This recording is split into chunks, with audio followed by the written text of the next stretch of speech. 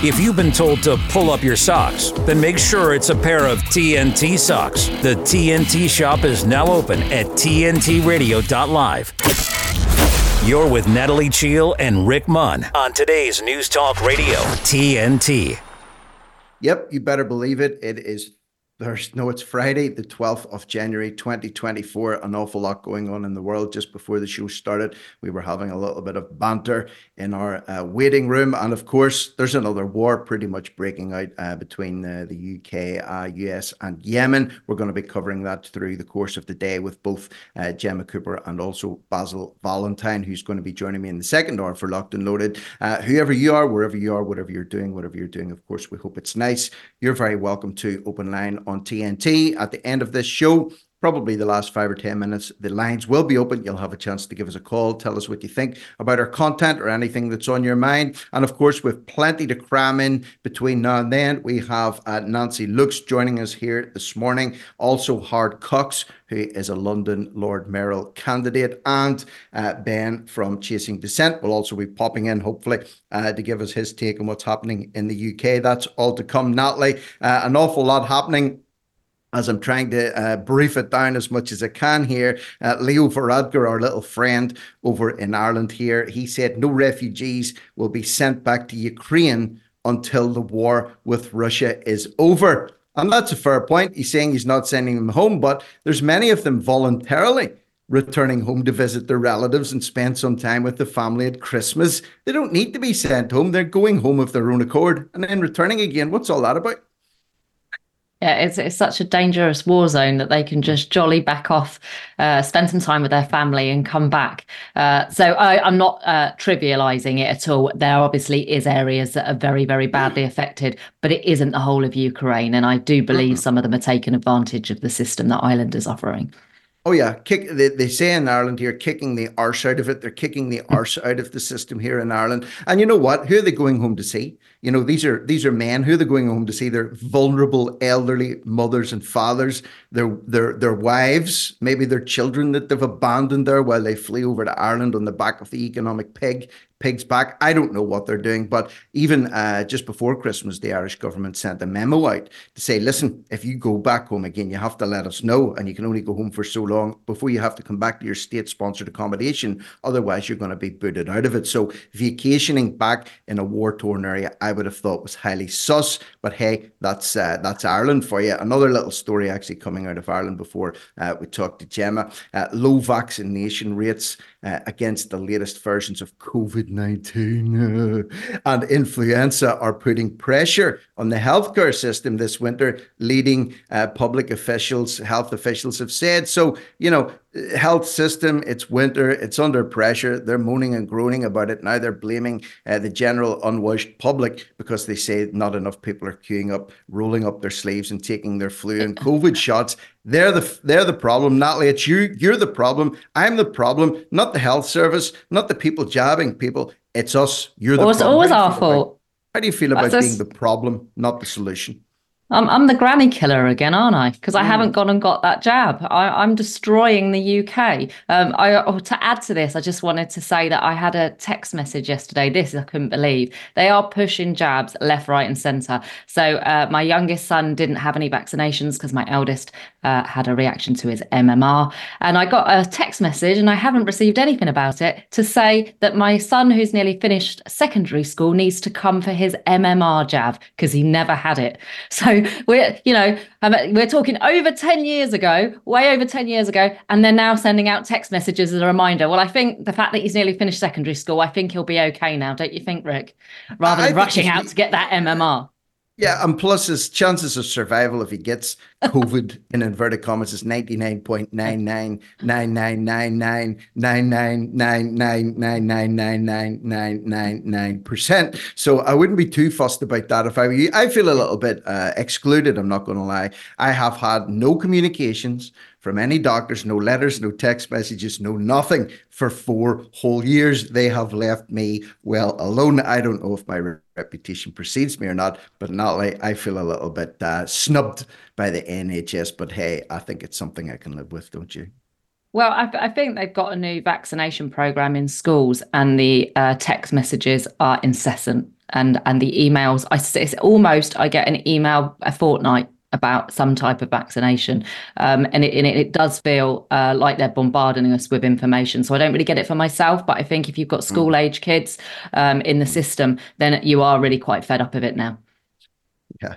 So who knows? Who knows? I must say though, I did play the system whenever COVID broke in terms of staying away from work, staying away from the office. I noticed one of the things that could get you excluded was that if you had asthma, in inverted commas. So I screamed and wailed to my bosses saying, I don't want to put my life at risk traveling on the train. I'm afraid to come into the office. I want to work from home. So it worked, and I managed to fight them off for 2 whole years working from home, and then I beautifully handed in my notice at the start of December 2021, and then bish bash bosh, here we are on TNT. So it's all good. Game the system if you can. Cry when you need to, laugh when you need to, do what you need to get by. So we're going to pause briefly. We're going to welcome Gemma. So don't go away. This is TNT, today's news talk. From beach towels to tea towels, and from mugs to water bottles, the TNT shop has it all. Browse our shop now at tntradio.live. Okay, Gemma, a lot happening in the last 24. Naughty sweeper there. No, I got a flash of something on the screen there I maybe shouldn't have seen. But anyway, yes, a lot happening overnight in the Middle East. Yemen in particular, US attacks. Britain has made a statement on this. What's the latest on Yemen, the developing situation there? Yeah, I mean, it's developing all the time, Rick. And I was covering the story with Dean Mackin at 6 a.m. this morning. There's been a huge amount of reaction out of the Middle East itself. Iran has waded in. The Hezbollah terrorist organization has also waded in. The Lebanon terrorist organization, also part of the Axis of Resistance, along with the Houthis, fighting back out, saying we're not going to take this sustained attack from UK and US. Rishi Sunak now, I mean, the day's getting underway here. It's Friday morning here in the UK. Rishi Sunak's come in for a tremendous amount of criticism for the way he just went in without asking parliamentary permission and then putting it to a vote effectively for MPs. Just before we get to that, I mean, not only is he echoes of Tony Blair taking us into the Middle East where nobody kind of particularly wanted it, he's also now off in Ukraine, meeting Zelensky today to announce that over the next financial year, he will be giving Ukraine 2.5 billion further support for their military campaign against Russia. That's 2.5 billion of our money, Rick and Natalie. And again, we didn't particularly ask for our money to be spent in that way. So he's all guns blazing today, old Rishi, steaming into Ukraine, giving our money away, and steaming into the Middle East in a joint operation with Joe Biden. We have seen a few images coming out of the Middle East now. US Central Command have issued a few, but what's interesting is the reaction it's generated on social media. Not long after this campaign began, hashtag World War III began trending, and now what's trending, unsurprisingly, in the UK definitely is not in my name. People saying that Rishi Sunak is acting like Tony Blair, taking us into the Middle East without parliamentary scrutiny. And there are some lovely quotes here, which I think are worth reflecting, because this is where kind of the real news of the people, as it were, views of the people get expressed on X. So an unelected UK Prime Minister and an unelected Foreign Secretary have taken it upon themselves to bomb a Middle Eastern country. We have another quote here: indiscriminate bombing of Yemen is not the answer to the problems of the Houthi attacks in the Red Sea. And I think this is very pertinent, this quote. It's 21 years since Tony Blair took us into Iraq. Have we learned F all? Because we've now got Rishi Sunak taking us into the Middle East. There are calls from Labour backbenchers and Scottish MPs that Parliament should be recalled today. Why wasn't this put to a vote? It should have got approval. And the junior Defence Minister has come out, James Heappey, has said this morning, he's defending the PM's decision to go in without telling anybody, effectively. He said Rishi Sunak has to make these decisions based on operational requirements. That's what led to the timing of this military strike. He said Parliament is not scheduled to speak today. We will have the opportunity when Parliament reconvenes, i.e. Monday, for debate and discussion. So they're basically saying, tough luck, we've gone in, there's nothing you can do about it. But I do think it's echoes of 2003 all over again. The hashtag trending is not in my name. So many people have disagreed with the way Rishi Sunak has done this joint military campaign with the American administration. It's not achieved anything. They've done it to stop the Houthis attacking container ships and cargo ships in the Red Sea. The Houthis, if anything, it's strengthened their resolve. They've said that this attack overnight will not go unpunished. And it's also led to an increase in the jump of the price of crude oil, which means the knock-on effect will be passed straight down to the consumer as more and more ships are now likely to be diverted away from the Red Sea. I think if you're a shipping business, there's no way you want to risk it now. So most shipping will have to come via the coast of South Africa, around the Cape of Good Hope, up to the west, which will add 10 days onto the normal shipping time. So that's where we stand now. Rishi Sunak coming in for a lot of criticism, unsurprisingly, from backbenchers. Keir Starmer has backed Rishi. No surprise there. He slapped down his own backbenchers and said, no, I fully support the Prime Minister. It's an act of self-defence. Ooh, that's quite a difficult one for the UK to kind of assert, really. Self-defence. Nobody's really come after the UK yet, but apparently now we're acting in self-defence. There you go. This word self-defence, Natalie's bandied about an awful lot this year and last year to justify, a lot of horrific acts in the name of self-defence. Gemma made the statement, an unelected British Prime Minister and an unelected British Foreign Secretary have just taken it upon themselves to launch an attack on Yemen. What do you have to do? Why don't we just start calling for strikes, because we're as qualified and as elected as bloody Rishi Sunak and David Cameron? Yeah, at this point, they're not speaking for the British people. They haven't gone to Parliament either. I've got a quote here from Jeremy Corbyn. He's very polarising, love him or hate him. He said military action in Yemen by the UK and US government is a reckless act of escalation that will only cause more death and suffering. It is utterly disgraceful that Parliament has not been consulted. When will we learn from our mistakes and realise that war is not the answer? And I tend to, I actually do agree with everything he said there. I've seen some other people saying Biden's bombing Yemen so Israel can keep bombing Gaza. UK and the US are enabling genocide because they've not caused any casualties, but they are stopping the trade route for Israel actually getting the equipment and everything that's needed. So is this just another way to carry on supporting the Israel war as well? Yeah, Gemma, just as we wrap this one up, you and I have talked, and Natalie as well, we've talked over the last week or so about these escalating attacks in the Red Sea with the Houthis. We've talked about diverting ships around the bottom of Africa. We've talked about the spot prices of containers going up. Talked about Iran maybe be pulling into a war with America. It looks like it is all converging onto a point here. And I think it's going to be an interesting few weeks, a tragic few weeks, no doubt, because when something like this happens, it very often de-escalates very, very slowly, if at all. And I think because it's a massive election year this year in the UK and also in America, with Biden and Sunak and co very likely to lose at the polls, I think a war could be, something that they're glad to see, because it diverts attention away and possibly postpones an election. Very briefly, what do you think, Gemma?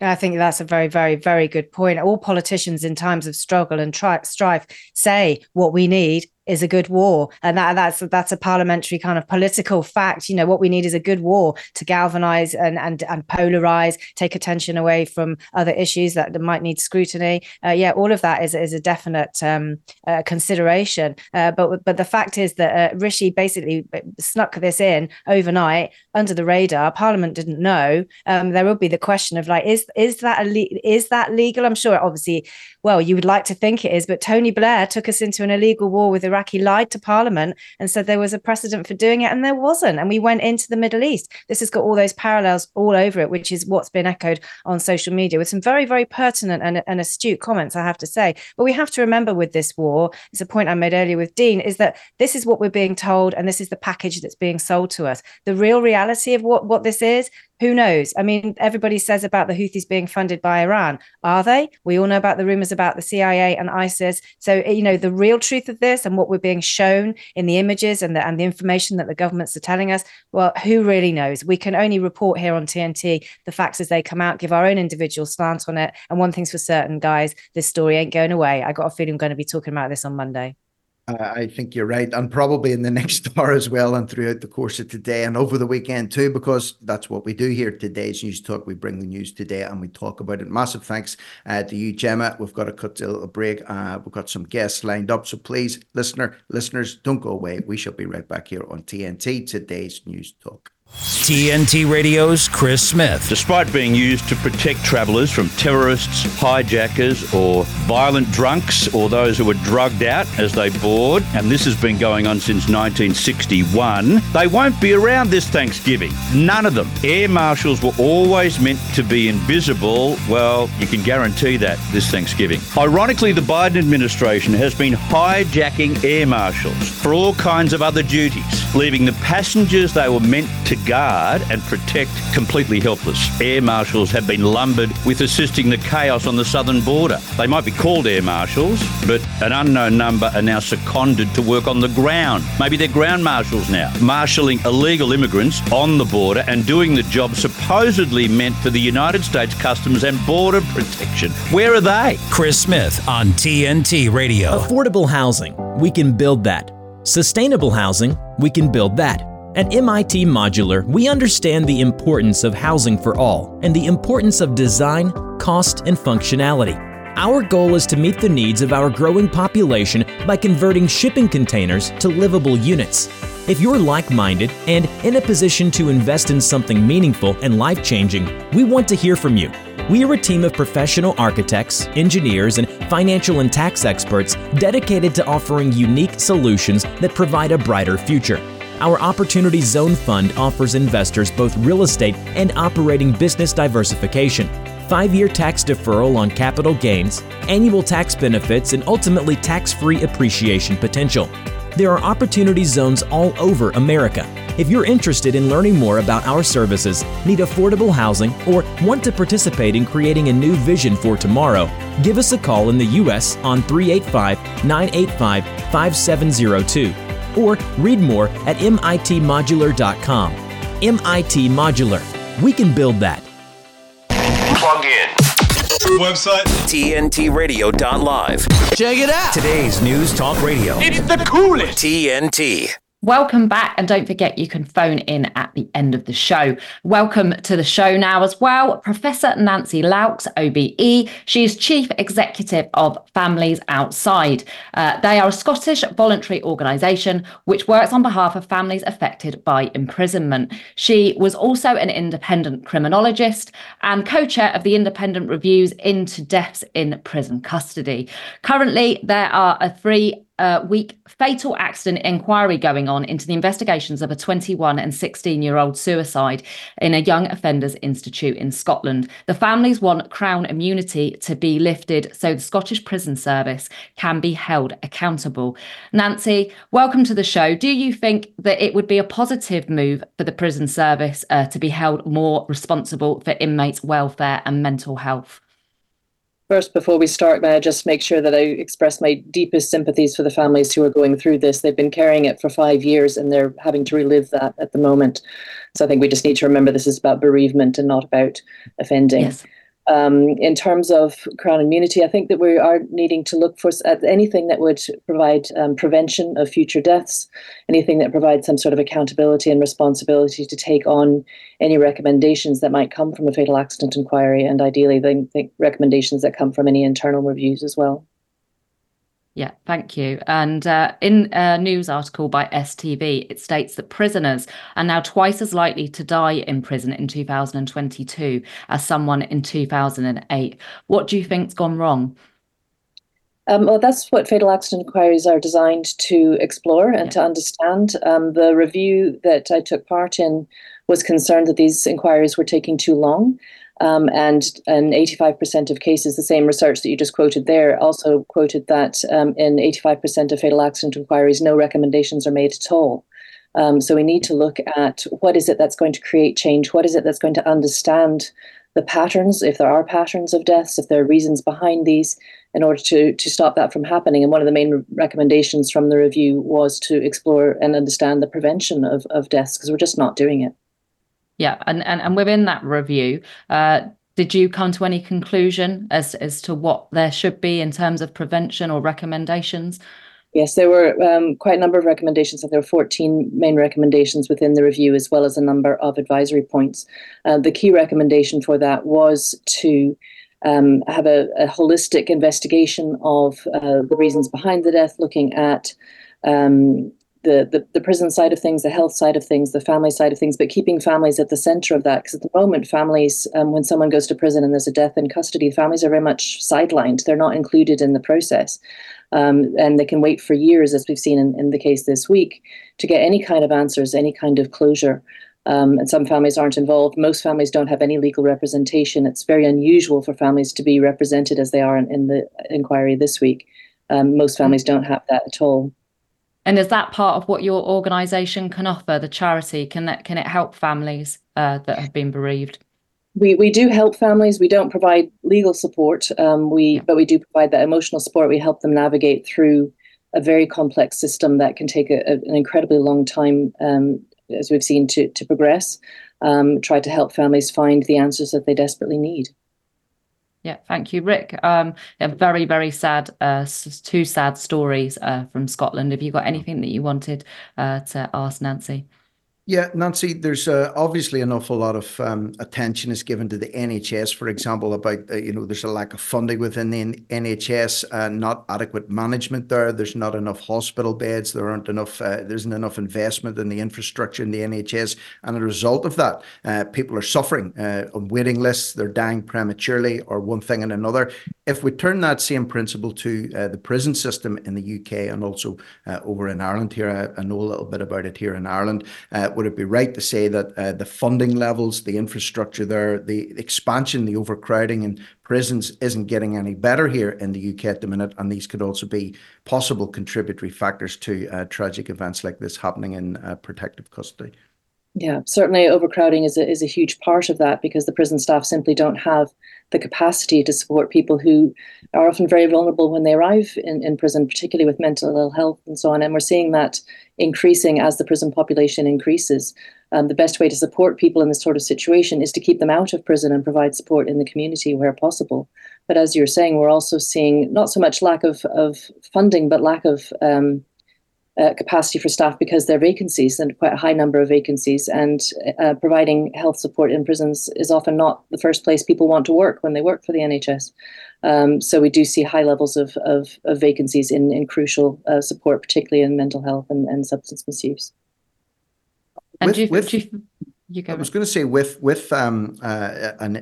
someone that's being admitted to the prison system, if they do actually have mental health issues, or they have been diagnosed with mental health issues, in Northern Ireland in particular, there was one prison called Maghaberry Prison, which was a few years ago ranked as probably one of the worst in the country. It was only a few miles up the road from where I lived, and about a quarter of the people that were in Maghaberry Prison had mental health issues, and these were all really exacerbated by the prison conditions and the overcrowding there, making a bad condition mental health wise even worse. So is there no alternative for patients or for people that have been convicted of crimes to put them, that is not into a prison setting, some type of a halfway home, or is it just either prison or nothing?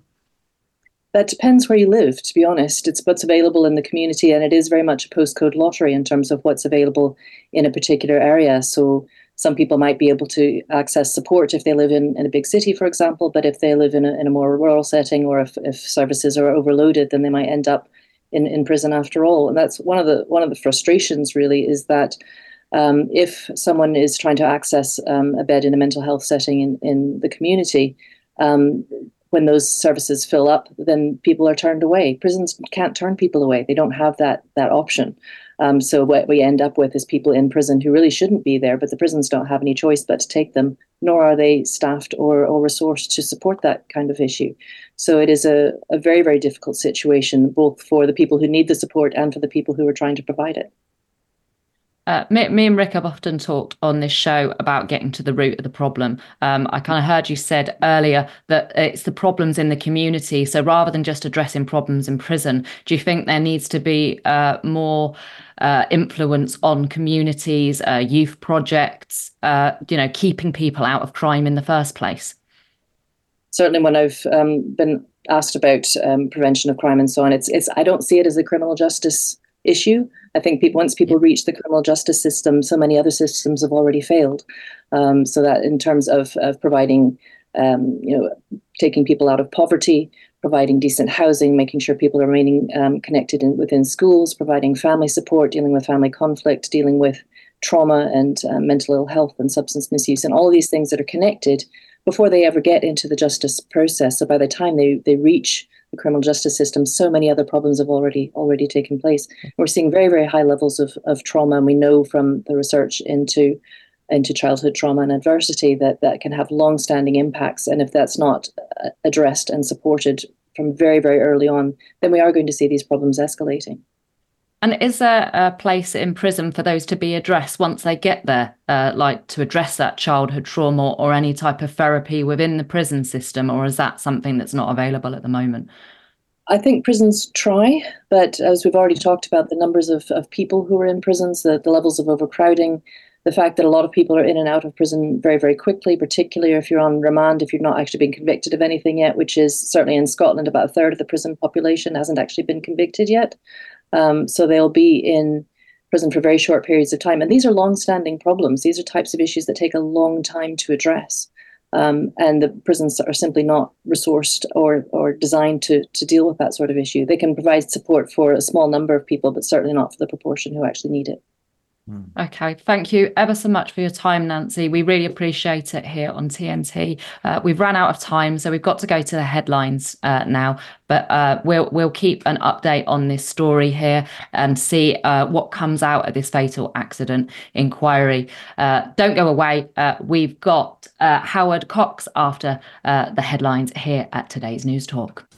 Turn on the news. News flash. TNT Radio News. Matt Boyland here with a quick look at your TNT headlines. Former President Donald Trump will know by the end of the month whether he'll be forced to sell buildings that bear his name in New York as the state's civil fraud trial against him wraps up.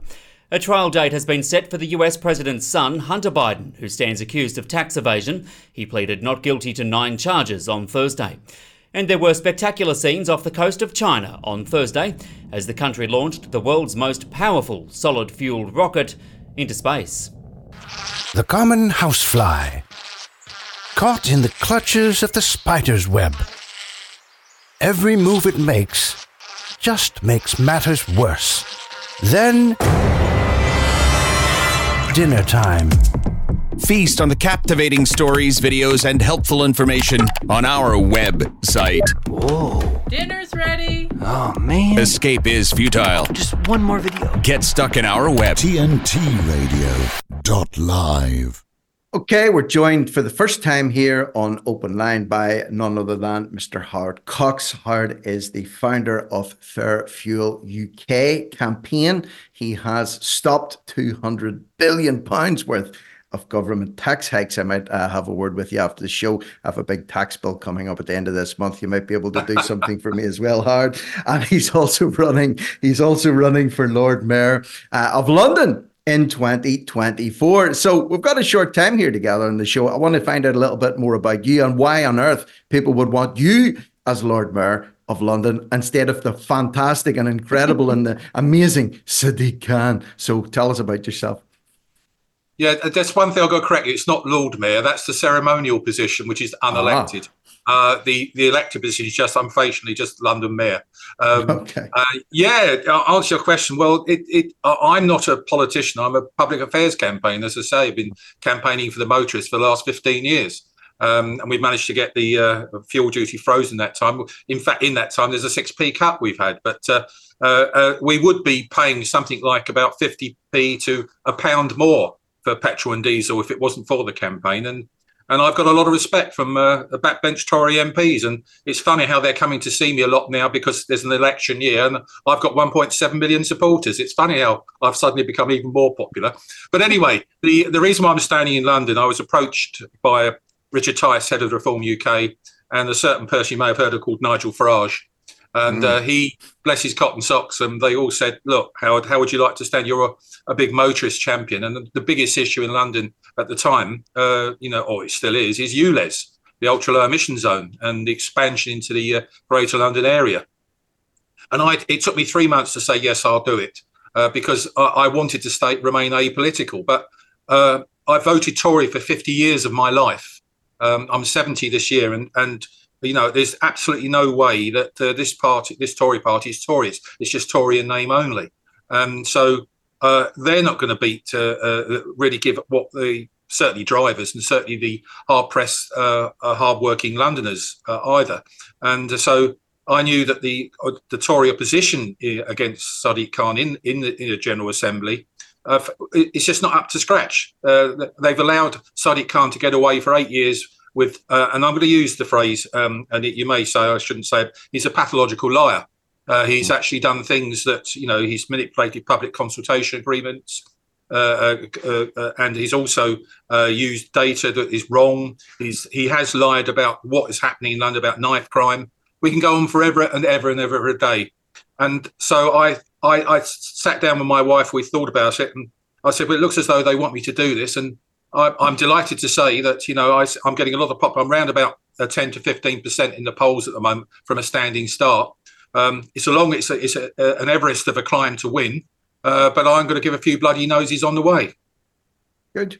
I notice three of the things that you were putting forward. You obviously got a detailed manifesto about what you want to do and what you want to accomplish. But in bullet point form, Natalie, here I can see scrap Oulez, so you get a big tick from that one. Cut crime, another big tick for that one, and ditch Khan, another big tick. Just how much of a blight? Because Natalie, you and I have been talking about Sadiq Khan on and off, since we started doing TNT. He tells us one thing, but the reality is something different. For example, knife crime in London. London's a safe place. London this, London that. It seems to be everything that he says London is. The opposite is actually the case. What do you reckon, Nat?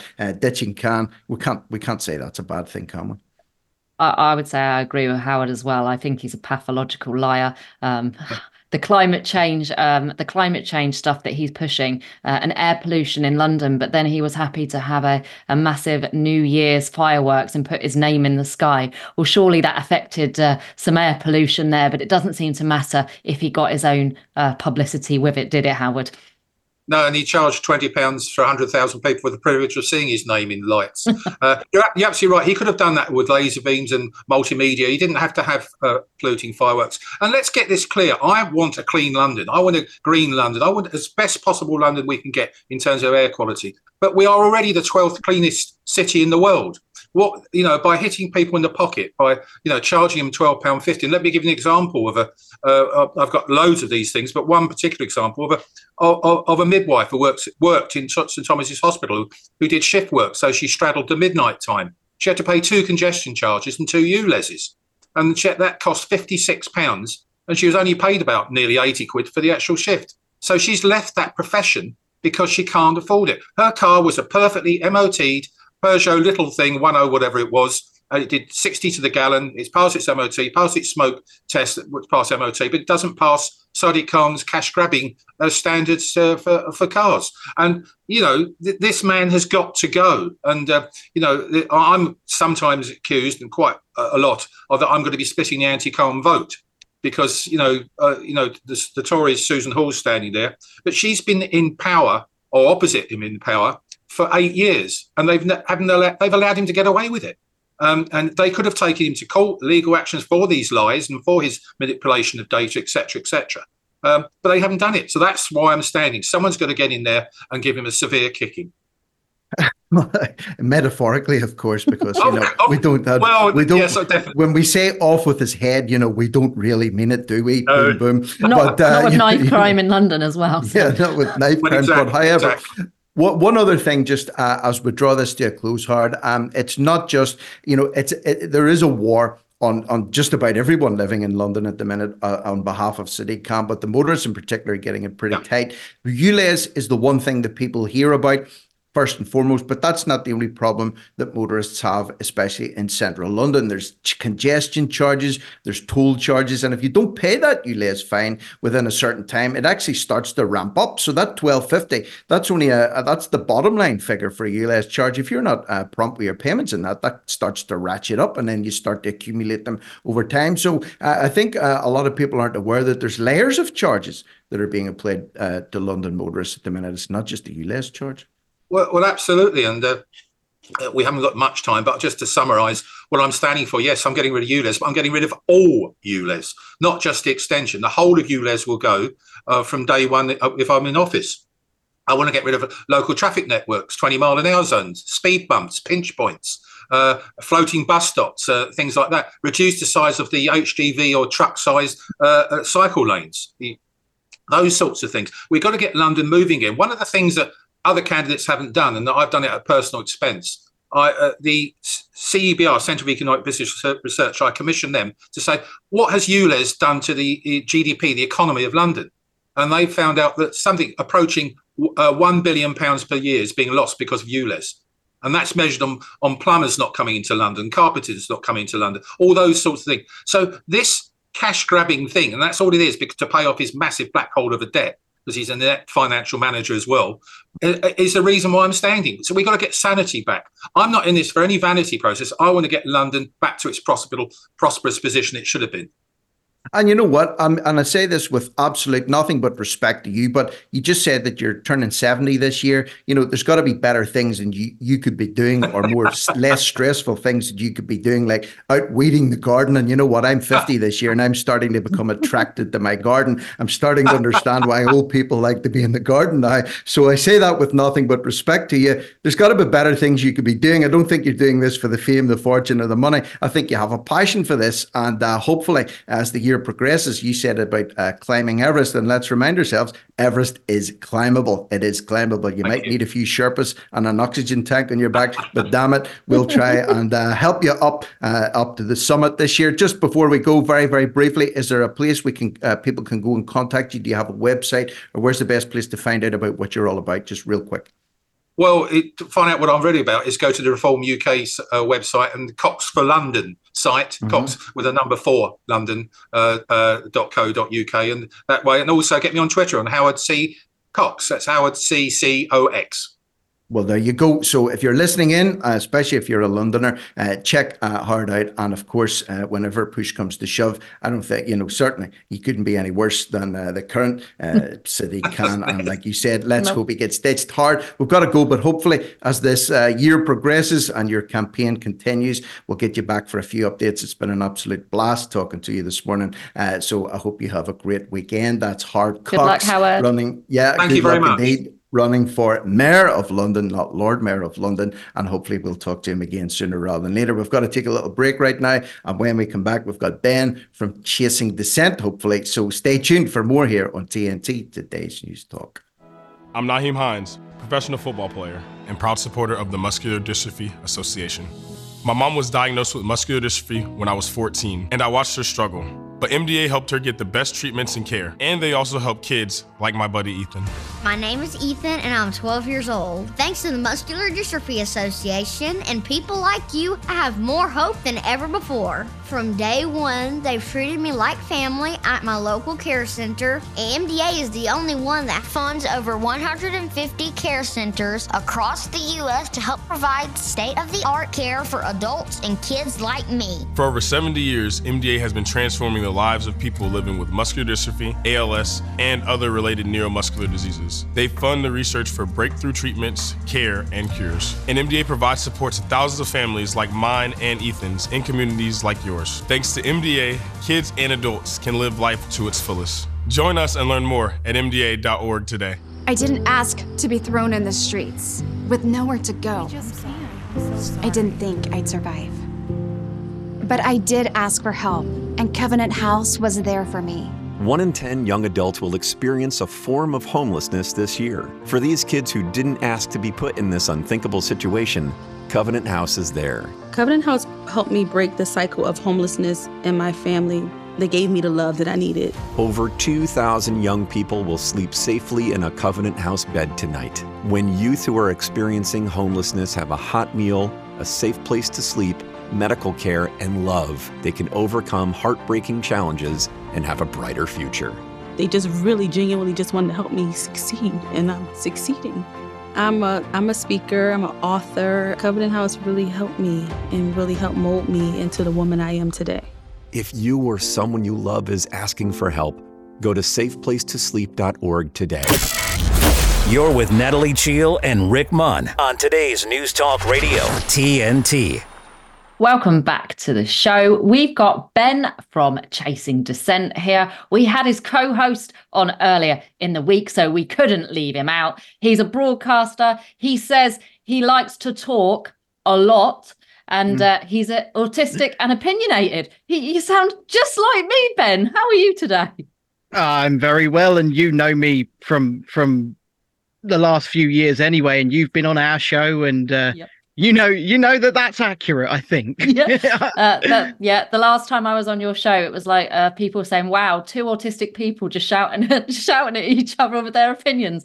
So that's what you've got to look forward to for the next 10 minutes. We're here to discuss Keir Starmer and Wes Streeting. They've been talking about their new policies that they want put in place for children. And they've been accused of wanting a nanny state. The one that we've already discussed before on the show, Rick, was the toothbrush one. So they want supervised toothbrushing for 3 to 5-year-olds.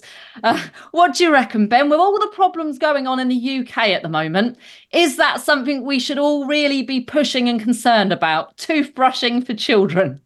Well, no, because hopefully we as parents are able to teach our children to do that for themselves, first of all. And also, it's kind of an indictment of parents, isn't it? It's saying to parents, no, you don't have the ability to do that. We will do it for you. We are your daddy government. We are here, and we will give you a helping hand. It's those words, isn't it? We're from the government, and we're here to help. Yes, absolutely. It's like we should be encouraging parental responsibility, right? We should be encouraging people to be good parents because they want to be. But it's like they're almost saying you need the government to come and help you. You need us to make decisions for you. You're not capable of being a good parent yourself. Well, it's not only that. I find the whole thing ironic in so much as it's Tories accusing Labour of wanting a nanny state when all they've done together over the past 3 to 5 years especially is create the biggest nanny state we've ever had. It's the pot calling the kettle, as they say.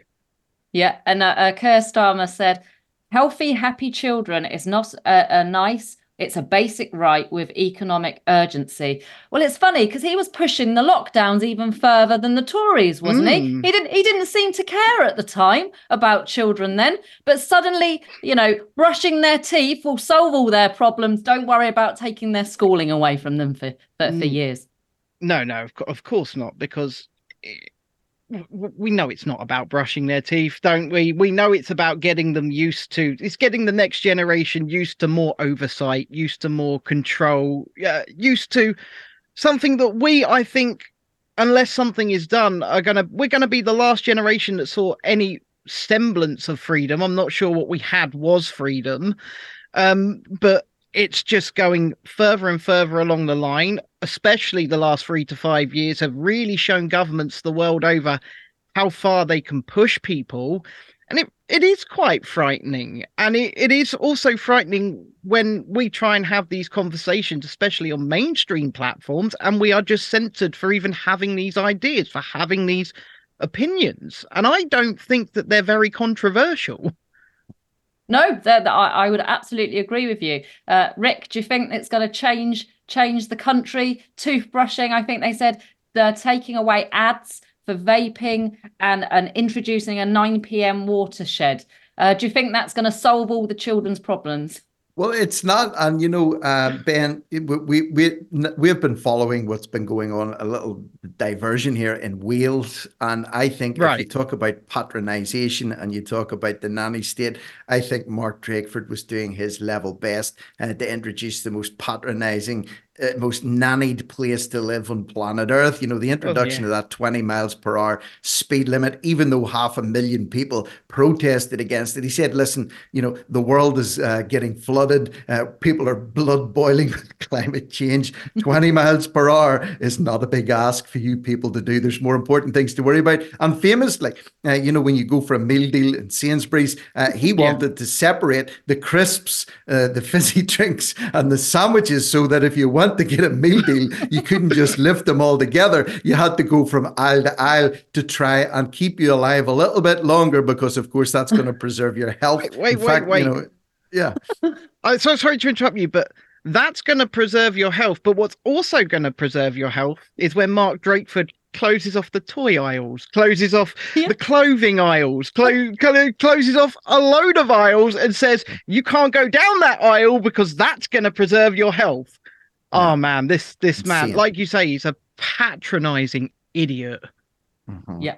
Well, he's gone. He's gone now, but his replacement doesn't look like everyone. Listen, I haven't seen anybody that's been replaced by anybody better. And this year coming up in the 2024 in the UK, it's going to be a big year for elections, of course. And we're talking about Keir Starmer, who looks like to be the de facto shoe-in as the next prime minister. Actually elected, that is, at least in inverted commas, because Sunak isn't elected, Truss wasn't elected. So I think we're going to be bracing ourselves for Starmer to come in. Can we expect to see Drakeford-esque levels of patronisation in 2024 if Starmer gets the keys to number 10?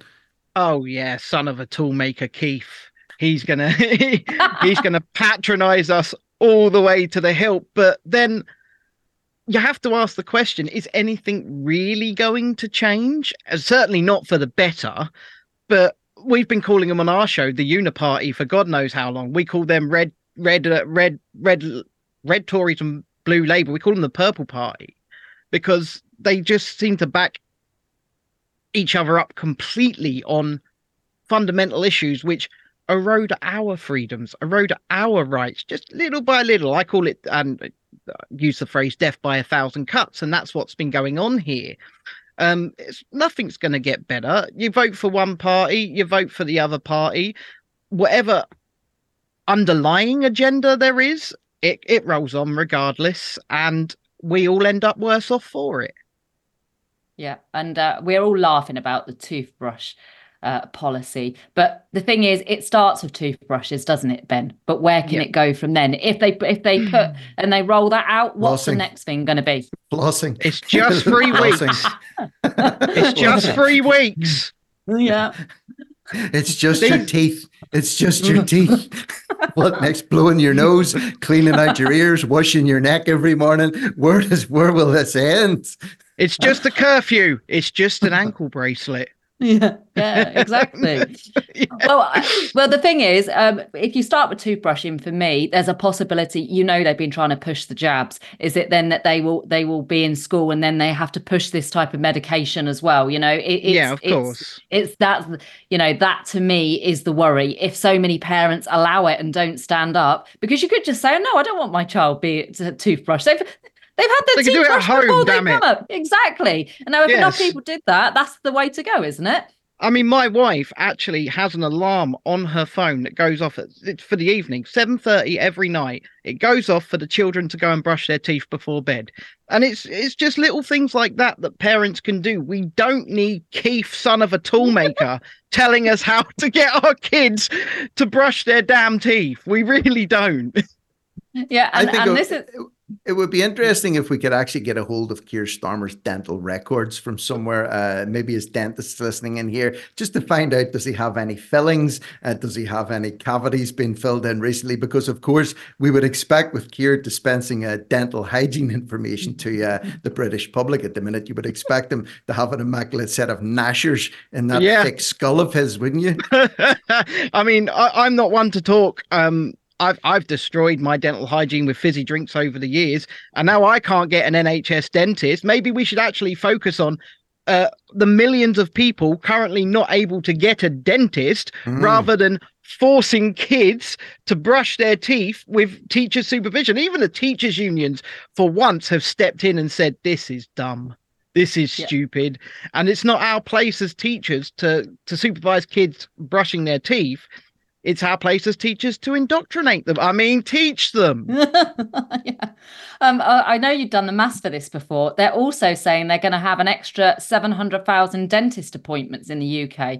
But if you actually work out how many appointments that is compared to how many million people there are, that doesn't really go very far, does it? And they're saying they're all going to go to kids. So all of the adults that need urgent dentistry are still not going to get it, of course. But I'm not opposed to that. I'm not opposed to that at all. What I am opposed to is nanny state going, do this, do that, do that. I'm a very small government type of person. I think they should back off out of our lives. I thought that the primary aim of government was to protect the people, and that certainly doesn't seem to be the case anymore. As they just start a war, another war today as well. It's for your safety. For our protection, for our safety, as long as those kids get their teeth brushed, we're all going to be safe. That's the way we need to go move forward. That is the UK today. But thank you, Ben. It's been a blast as always. We'll have you back on the show soon, I'm sure. If you'll come, Ben. But yeah, I like to talk. Yeah, always. We've got now to say goodbye to Ben, and we're going to discuss a few more news stories if we've got the time here before we go. And remember, you can call in as well to tell us your thoughts. So, Rick, what do you want to start with now? Basically, it's interesting there whenever we were talking with Ben about this for your safety, and the 9 words that you never want to hear someone say is I'm here from the government and I'm here to help. That's what Ronnie Reagan famously said as well.